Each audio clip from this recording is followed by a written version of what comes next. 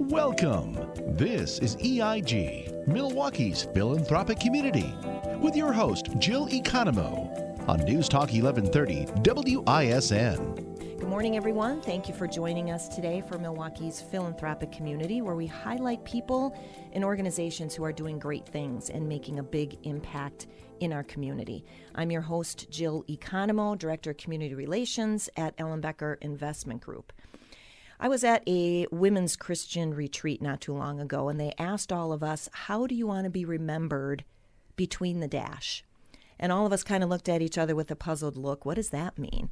Well, they went on to explain that on your headstone is the date you were born and the date that you left this world. And the dash that separates those dates indicates the time you spent on this earth. So what did you do at that time? Did you live it well and with purpose, or did you squander it? According to George Bernard Shaw, he said, two things define you: your patience when you have nothing and your attitude when you have everything. So I had the opportunity to talk with people who lived their dash well. They had benevolent hearts and attitudes. They lived with intention and purpose and impact and inspired people along the way.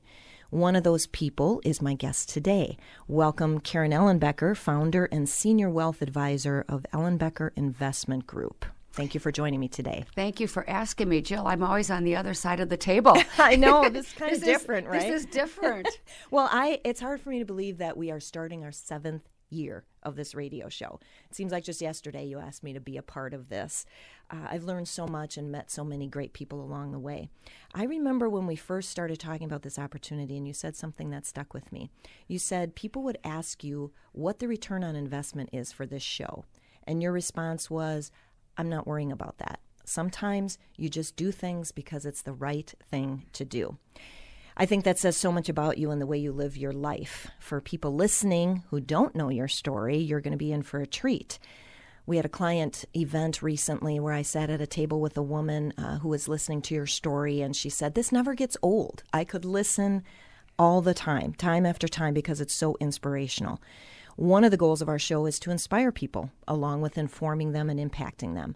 And I think this interview today is going to hit the mark on all three of those goals. So let's get started and share some inspiration with our audience today. According to a study conducted by Advisor Perspectives, 80 to 90% of financial advisors fail in the first 3 years. Another study by Startup Talk found that almost 90% of startups fail, regardless of the industry that they belong to. However, the retention rate for financial advisors is even lower. By the 5th year, only 15 to 16% of advisors will still be in business. Now, that doesn't sound very inspirational, does it?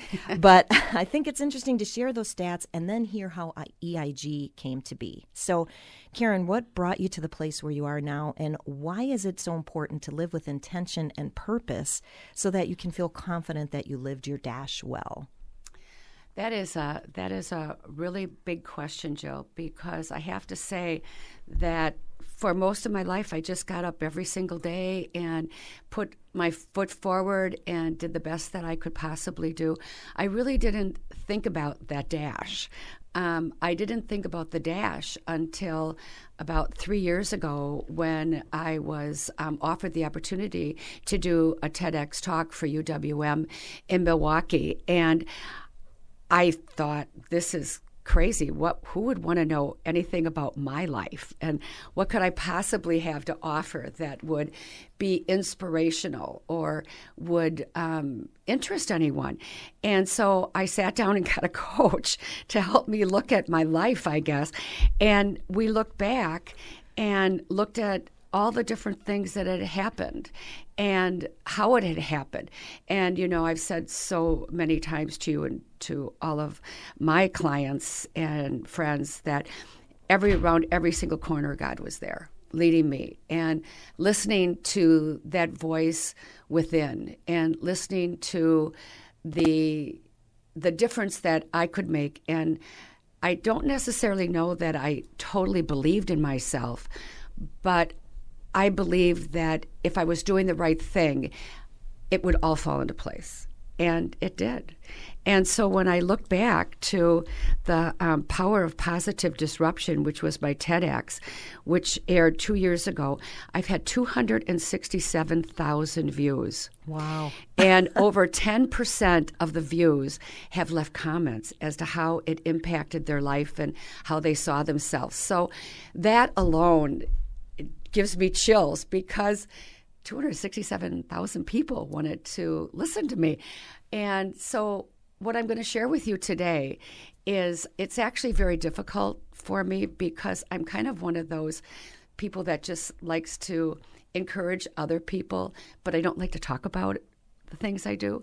But when I started to look back, how did I learn the things that I learned that I think differentiated me from what other people were doing?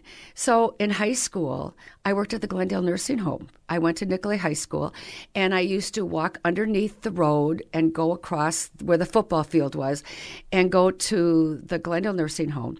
And what I learned there was to listen.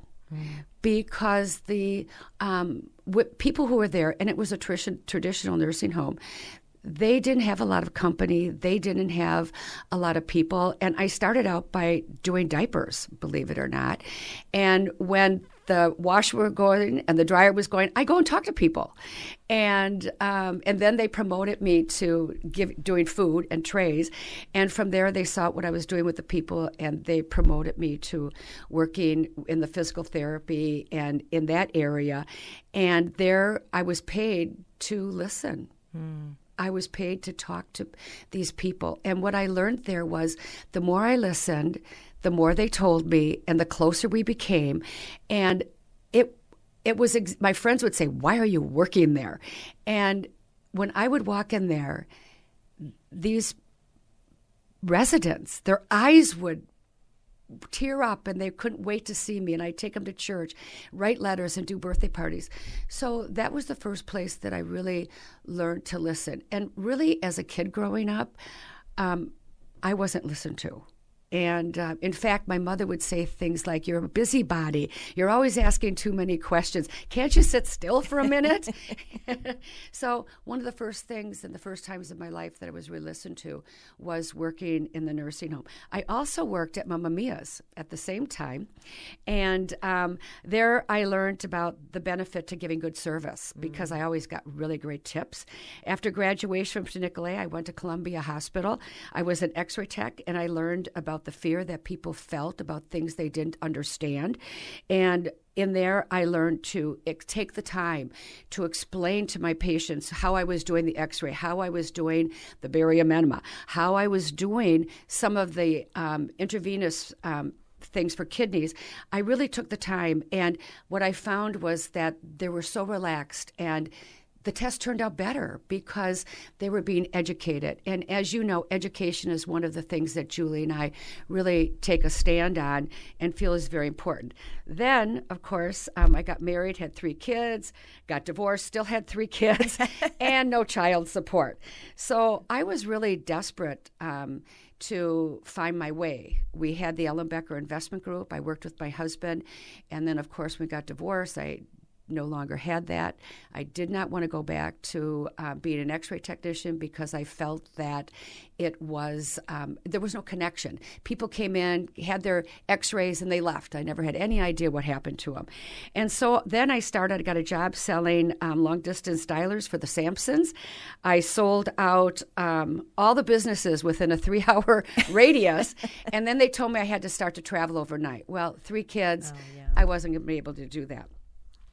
So one day, I was having someone, a high school student, painting my house, and he was just graduating and going to college at UW-Madison, and I was talking to him, I said, "Well, what are you going to do when you go to school?" And he said, "I don't know." And I said, "Well, are you going to do whatever your father does, a fireman, an Indian chief?" He said, "Oh, God, no." He said, "My dad is a stockbroker, and he is so crabby, but he makes a lot of money." And I thought, well, I'm never crabby, and I need to make money, so this must be a perfect job for me. So I called up his dad, and his dad got me an interview with Peter Bansaff at Robert W. Baird, 1987. And one of the things most people don't know is I never went to college.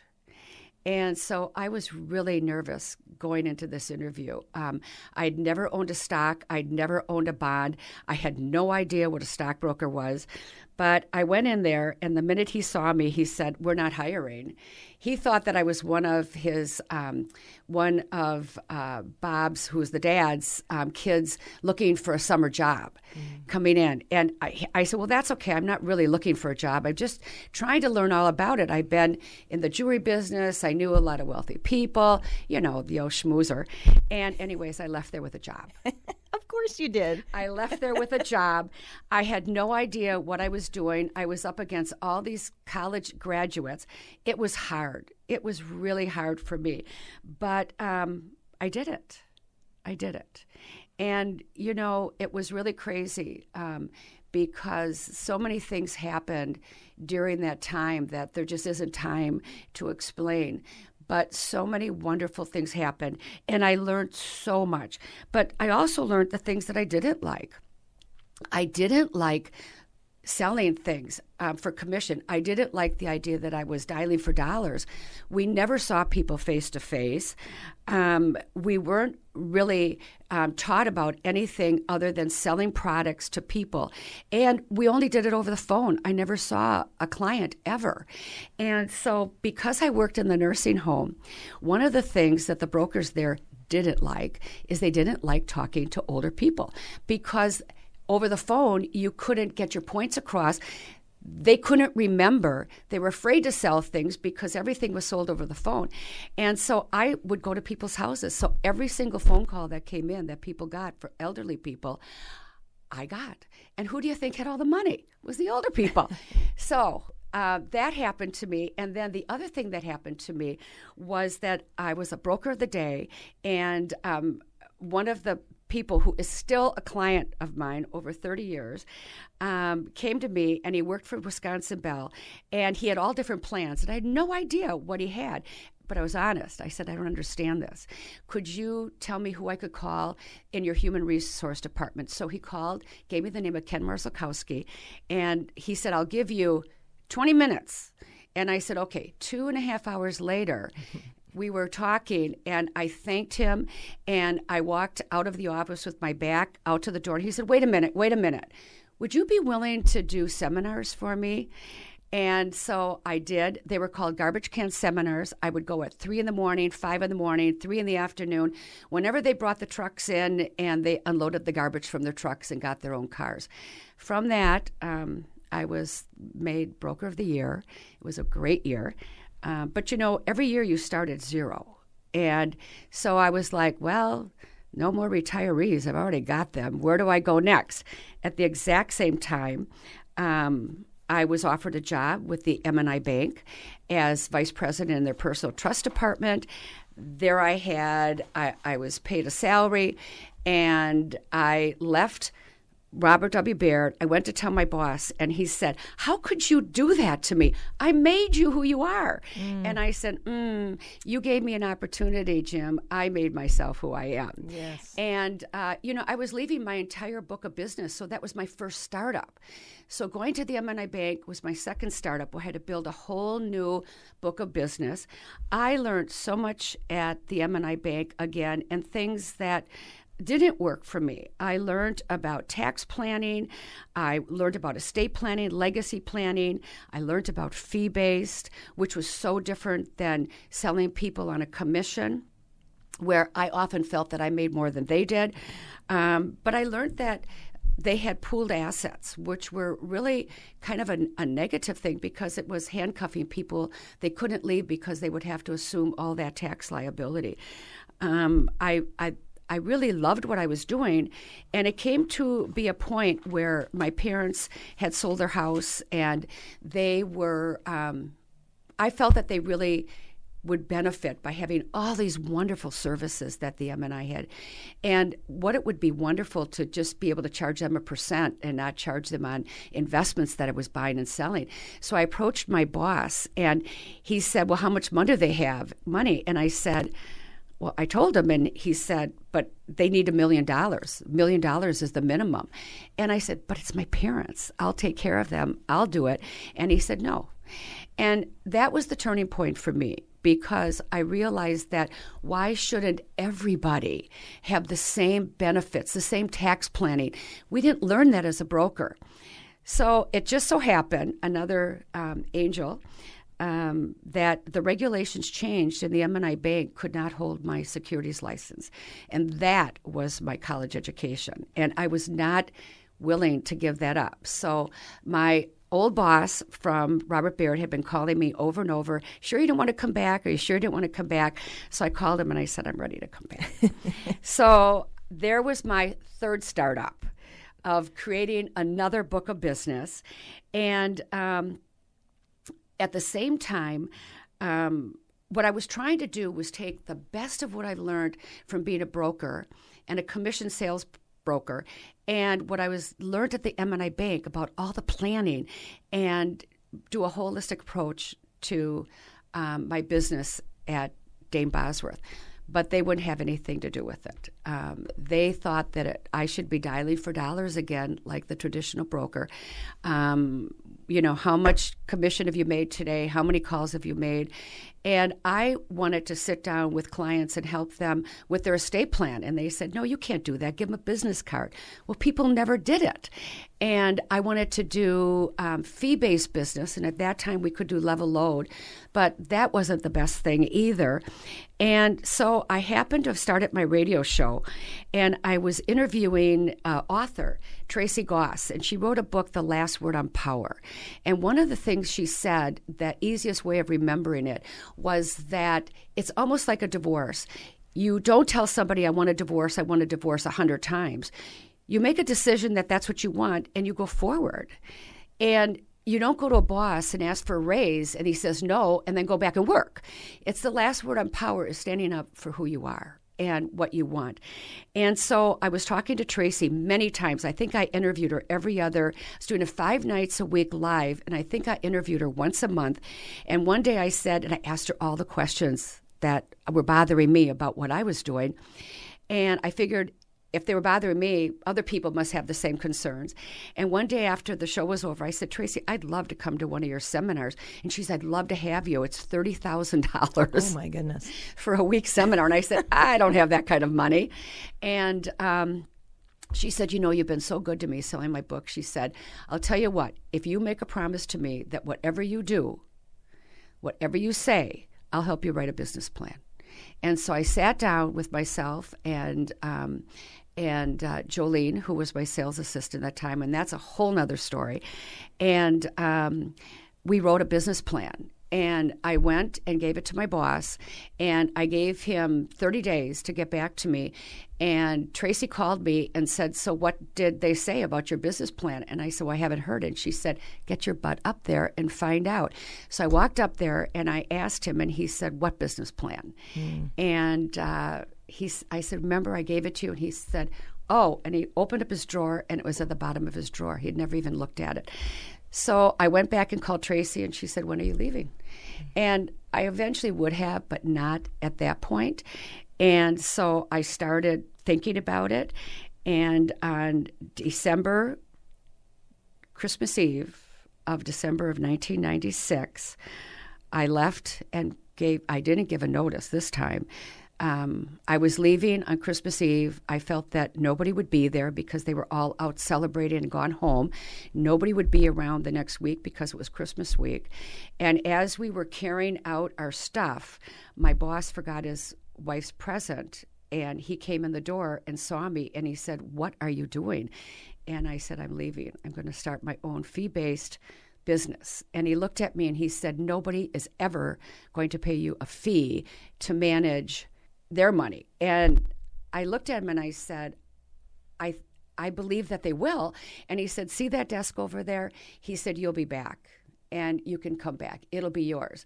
And then he picked up this Value Line book as Julie and I were backing into the elevator and threw it at us.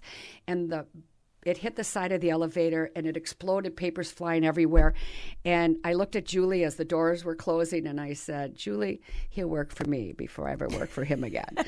And that was the start up of my 4th company, my 4th startup of building Ellenbecker Investment Group. And when we started there, I was in a 1,200-foot building, and I had 4 goals. I wanted to provide deeper and better investment products and services to my clients. I wanted a safe environment for employees to grow personally and professionally. I wanted to change the perception of the financial industry, and I wanted to be a model that other financial companies could see that you could do business ethically and profitably. And, I always talk about the return on community. There is such an important piece to our business on giving back. And so at that time, we had 1,300 square feet of space. Today, we have 20,000 square feet.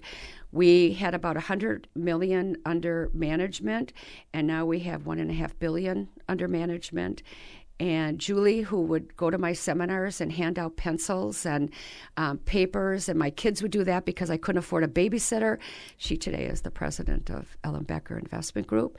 And nobody wants anyone to change their baby's clothes. And Julie hasn't. When I walked in my office and started my company in 1996, and I walk in my office and I start my company today, I have that same feeling of peace and knowing that we're doing the right thing and we're giving the right services.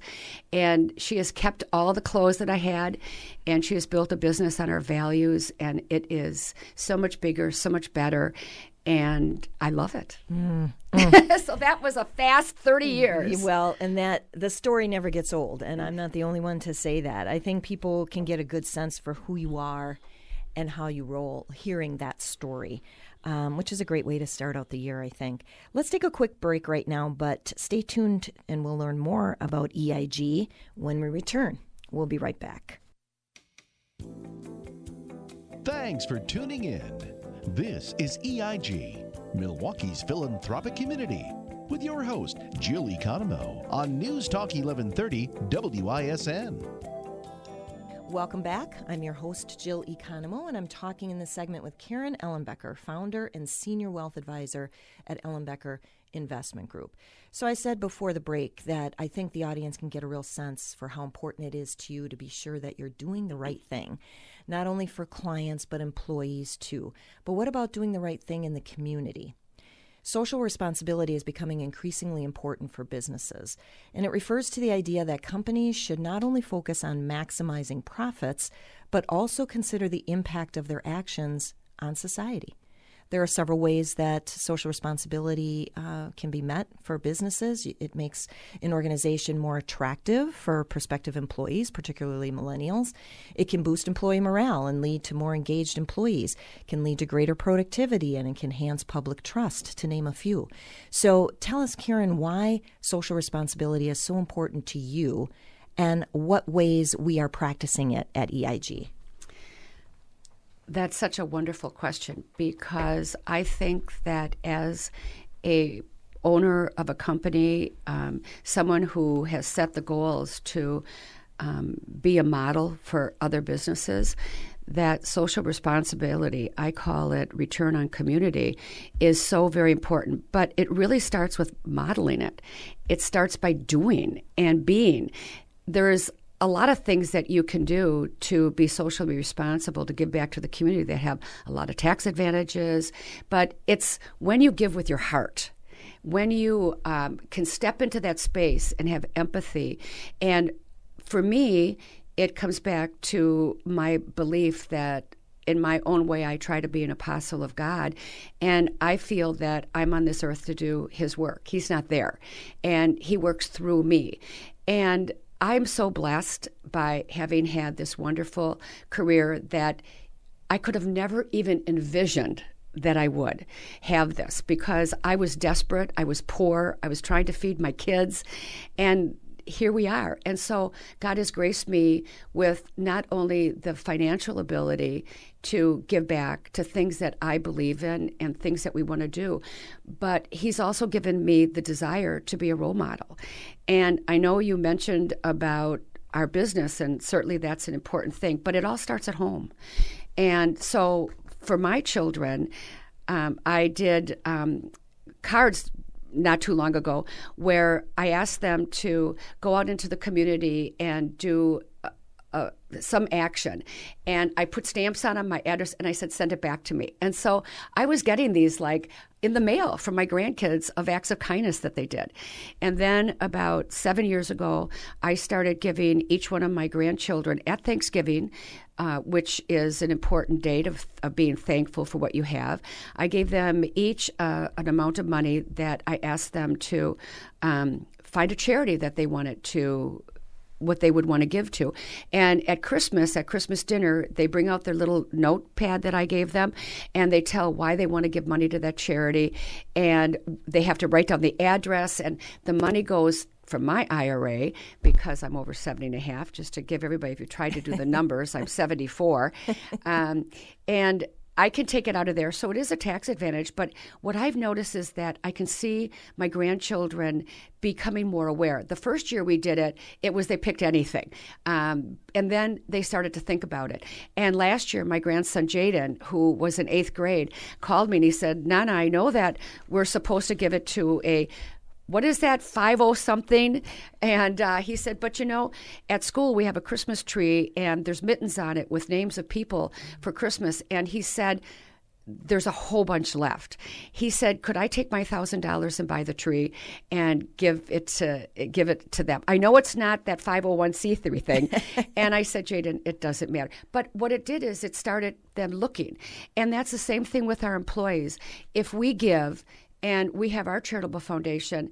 And so on each anniversary, each one of our employees receives $1,000 that they can pick a charity in their name to give it to. And so it's walking the talk. It's doing it alongside. It's not... it's what one of my friends, Dan Burris, said. I was telling him that I was doing meetings with all of our employees, and I said, I want them all to be extraordinary. And he said, Karen, you can't ask anybody to be extraordinary. They have to choose to be extraordinary. And people have to choose to want to give. They have to choose that they get more than what they give. And I always get more than what I give. And I think what's so great about that is that you are, through the foundation, the EIG Charitable Foundation, we support 4 charities quarterly. But that's something that the EIG Foundation decides. EIG is then supporting the employee for what's important to them by giving them money to then go out and donate to up to 2 charities. We have to give a certain amount of money away every year. And Julie and I just looked at each other and said, why should we decide where it goes? Because we do allow our employees to give to our charity as well. Why not let our employees decide where it goes? And so now we have almost 50 employees that receive that during the year, and they give a little blip as to why to everybody it's important to them. And you know what it did? It opened up our hearts to understand, like now we know family members that have certain diseases and for certain things, people who have died in a car crash and have had this. So many charities are started with a difficult situation. And we learn so much about our employees. They learn about us. Yeah. I mean, there are so many things that we do, and obviously time does not permit us to go into everything. But, the what I love is the support for the employees. So not only are we given that money to donate to charities, but we also get time off to volunteer. So that encourages us to get out there. Again, we said we have an EIG Charitable Foundation. A number of employees are involved in boards, which, again, is just putting action to whatever passion they have to serve. And then a big thing, obviously, is this radio show. So you've had Money Sense for 5 years, something like that. And we're now going into our 7th year of this radio show, which our goal, again, is to highlight and bring awareness to the great work that other people are doing. And getting back to what I said at the opening, you're saying sometimes you just do what you need to do because it's the right thing to do. Well, and so many charities don't have the marketing dollars. And this, I was looking for what could I do here in our community. So we have the show. It's a gift back to the community. And it's a gift also to my clients who are retiring and don't know what to do. Because people would give if they knew what to give to. Right. And now they have over 400 different options that they could listen to. Well, there are multiple ways that people can practice social responsibility. We just shared a number of different ways that EIG is engaging. But there's another way that you can have a massive impact within the community. So stay tuned to learn what that is and how Karen and EIG are engaging after commercial break. You're listening to EIG, Milwaukee's philanthropic community, with your host, Jill Economou, on News Talk 1130 WISN. Welcome back to Milwaukee's philanthropic community, brought to you by Ellenbecker Investment Group. I'm your host, Jill Economou, Director of Community Relations, and we're continuing our conversation today with Karen Ellenbecker, founder and senior wealth advisor, about living with purpose and intention. So I said before the break that there's another way, a really great way to have an impact within the community you serve, and quite possibly nationally and or globally. So share with us, Karen, what you're doing in the nonprofit space. Well, it's really very exciting. About 5 years ago, my granddaughter Taylor and I decided to write a book together, and it is called My Pillow Has Wings. It's a true story of loss, love, and forgiveness, and we did that just for each other to kind of open up our communication lines. I raised Taylor from the age that she was 3 years old until she was into high school, and she went through a lot of very difficult times of being bullied and teased because she didn't have a mom. And she would often ask me at night, "Where's my mom, Nana?" And she started having night terrors and a lot of things going on. And I happened to be shopping at the Kohl's department store, and I found a bed set that looked like clouds. And I bought it, and I brought it home for her. And I put it on her bed, and that night I said, "Taylor, this is a very special pillowcase. It's magic. Just like the Aladdin. You can go anywhere and talk to your mom and tell her you love her." And she did. We prayed, we said our prayers, and then she got in her pillowcase and closed her eyes, and she looked at me and she said, "But Nana, where would she be?" And I said, "She could be anywhere, maybe under an apple tree." And so we sat down and we wrote the book together, and we put it out there to sell it. It's online. It's called My Pillow Has Wings. And it wasn't a big hit. I mean, we didn't do a lot of marketing. We didn't do a lot of things with it. But people started reading it, and they came back to us and told us that it had such an impact on not only the child that is being read to, because it's more for K-5 through 5th grade, but it was an impact on them. And so we started talking to psychologists, and they recommended that we do a companion workbook. So we've done 10 lessons to understanding big feelings, and it has each child gets a book, gets a companion workbook, they get a pillowcase, and then we have an art activation project where they can do that in their classroom, and they make their own pillowcase. And so currently now we have almost 360 students in, we have St. Lumen, St. Martini, we've got St. Peter Emmanuel, Seton Schools, we're in St. Margaret Mary, Northwest Catholic School, we're in St. Catherine's, and St. Marcus, so the Seton Schools. And my goal next year is I'm hoping that we're going to be able to raise enough money to get it into every hand of every Christian school and every child. It teaches empathy. And so many beautiful things happen. The teachers doing it over this 13, 14-week program, they learn so much about what's happening in the children's lives beyond school, and they're able to support them in a different way. We have just had the most wonderful comments from the school and the teachers, so it's been wonderful. And so Pillow with Wings is a faith-based 501(c) nonprofit organization. We develop educational projects and programs based on real-life experience, and our goal overall is to deliver meaningful, actionable content from books and videos and other things. They promote spiritual, physical, and emotional well-being that really can transform lives. Because of this, and I went to one of the schools and I said, this is a proof of concept, and we're going to do a pilot program. We'll pay for this piece, but I need you to give me feedback. And I need the parents to give me feedback and the teachers. And he said, "Karen, I can give you all that, but I can't give you parent feedback because the parents barely come to the teachers' conferences. They're not going to do it. I can't promise you that." And I go back and say, "Oh my gosh, what am I going to do? I can't do a pilot program if I don't have feedback." And I happened to be talking to another restaurateur in Florida where I was volunteering with the Hurricane Ian. And he told me about a program that he did with food. And so I went to bed, woke up, God spoke to me and said, "You can do this." And so I came back, talked to the principal, and I said, "Could I do a food program and do a party at the end?" And maybe they'd come and open it with a party. And he said, have at it, basically. And then I got spiritually gifted with the knowledge of calling it Connect, Nourish, and Grow. And so it's a program where we connect the students, the teachers, the parents, the community. We nourish them with food and, of course, spiritual, and we all grow. And so it's Connect, Nourish, and Grow. And that has been absolutely fabulous. And from the Connect, Nourish, and Grow, last time we did it at Seton, 5 or 6 little boys came up to me, maybe third grade, and Taylor and I were signing books for them, and they loved seeing Taylor. In fact, one little girl came up to Taylor and hugged her and said, "I want you to be my sister." Oh. And another little boy said to Taylor, "How old are you anyways?"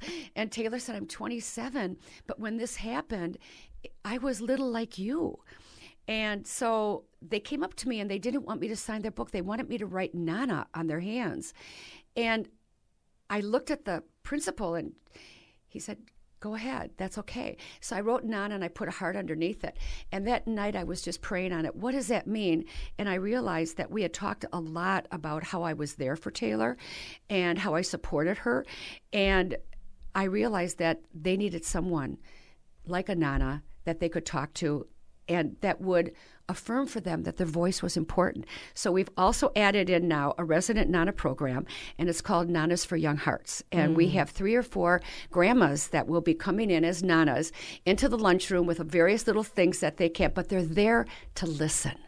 They're there to teach in another way, empathy to these children, that they're listening to them and what they have to say is very important. And we have a new book that we're writing on resiliency that will be out next year that will be a follow-up to these programs in the schools. So I just want to tell you one thing that I didn't know about Taylor in doing this book, and she writes her a little letter at the back of the book. I would take her to Kohl's. We would go to Kohl's because we didn't have the iPhones, and we did pictures in frames. And we'd go all the time and do pictures for everybody. And when we were doing this book and she was writing, she said, "Nana, you remember when we would go into Kohl's and we would walk down those aisles where the picture frames were, and all the picture frames had happy families together?" She said, "It would make me so sad because even though I knew you loved me, where was my family? Where was my family?" And so here I was going there to do something I thought was great, to make all these pictures and picture frames. And actually it was bringing her sadness. So it's the curiosity. And this is what our program is doing, is it's opening up children to have a voice and to experience through the true story of Taylor that they can talk about some of these things that happen to them. Yeah, and who doesn't need a Nana to walk alongside them and to pray for them and to just give them encouragement? Well, I encourage everybody listening to check out these 2 nonprofits, Pillows with Wings and Connect, Nourish, and Grow. And you have questions. If you have questions, you can give us a shout, and we'd be happy to answer those or point you in the direction. In case you're looking for the book, you can get them on Amazon. It's on Amazon. Okay. And if anybody has any questions, they can feel free to call me at Ellenbecker at 262-691-3200. And you can go mypillowhaswings.com. Okay. Well, we're going to take one last quick break before we wrap it up with founder and senior wealth advisor Karen Ellenbecker. So stay tuned, and we will be right back. Thanks for tuning in. This is EIG, Milwaukee's philanthropic community, with your host, Jill Economou, on News Talk 1130 WISN. Welcome back to Milwaukee's Philanthropic Community, brought to you by Ellenbecker Investment Group. I'm your host, Jill Economou, Director of Community Relations, and I'm ending our interview, having this last segment today, with Karen Ellenbecker, founder and senior wealth advisor of Ellenbecker Investment Group. So in addition to wanting to inform our audience, we want to inspire them and also impact them. How do we want to impact them? Well, we want to have an impact by moving our audience to the point of action. So at the end of the interview, we don't want them to just say, oh, isn't that nice? That was good information, a great organization, but then do nothing. We want them to do something. And that means we need to get the word out about the organizations doing great work in our community so that the audience knows what they can do to make an impact and then act on it. So my last question for Karen today is, what would your call to action be? You know, we ask for a call to action at the end of every show to kind of wrap it up and put a nice bow on everything, but also to help listeners get that opportunity to understand what might be needed for that nonprofit, or just a statement that you have, if you have one thing that you think would wrap up everything we talked about today. I think there's two things. First thing would be listen to your intuition. And if you see something, if you feel something, if God has given you that little tweak that says you can do something here, don't be afraid to go do it. Because if he's giving you that inclination, that idea to do it, it means he's going to support you along the way. You don't have to do it alone. That's the thing that I learned. You don't have to do it alone, but go for it. Go for it. And it is exhilarating to know that you can make a difference. And so with my charities, the one thing that I'm looking for, of course, I have to raise money, but this is a startup that I already have the schools. I'm going to have over 1,000 kids next year in this program, and I'm looking for businesses in the community where our schools are to step up and adopt the school and to provide the books. And if I could do this all for free and absolutely not have to charge a school, you know, they get such a small amount right now that I would like to be able to give this program to schools free of charge. If you would like to volunteer, if you would like to go online and you can donate to the school books, it's about $60 per child for the books, the workbook, the pillowcases, the markers, all of that, plus the wonderful event, the Connect, Nourish, and Grow events, the kickoff and the end of the school year for the parents. So there's so many ways, but don't procrastinate.